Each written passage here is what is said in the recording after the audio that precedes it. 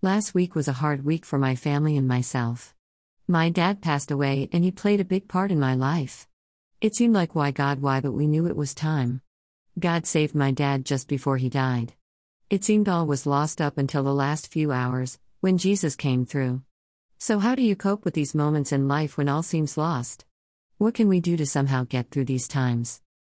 One of the best stories in the Bible to show this is found in 1 Samuel 30. Before we look at the story, let's look at the emotions that may overwhelm us when all seems lost. Not only is there a sense of loss, sorrow, grief, emotional turmoil, maybe anger and hopelessness, but there may also be a sense of regret that you somehow didn't do enough.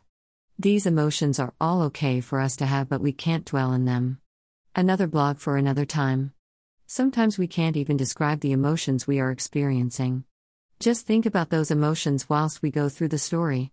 It doesn't matter how big or small your loss, the emotions will be the same, just displayed in a greater or lesser way. David and his men had gone off to fight with the Philistines against the Israelites.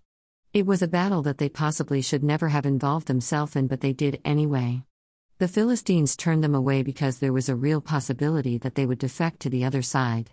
So they went back to their town and families.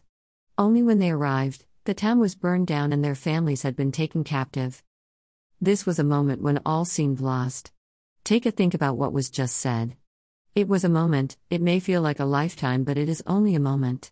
David and his men showed all of the emotions that were set out above, except they had one more. The men felt like killing David. So what did David do? He was struggling to cope with his own loss, let alone this. In verse 6b, it states that David found strength in God. He turned to the only one that could assist at this time, and that was God. David needed a strategy, and God was the only one who could provide it. God gave David a strategy and all was recovered. In my situation last week, the person I wanted to recover, I couldn't.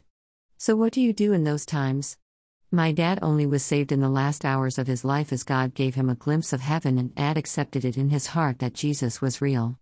My comfort only came as I came home from the hospital and cried out to God, "You didn't answer my prayer for his salvation."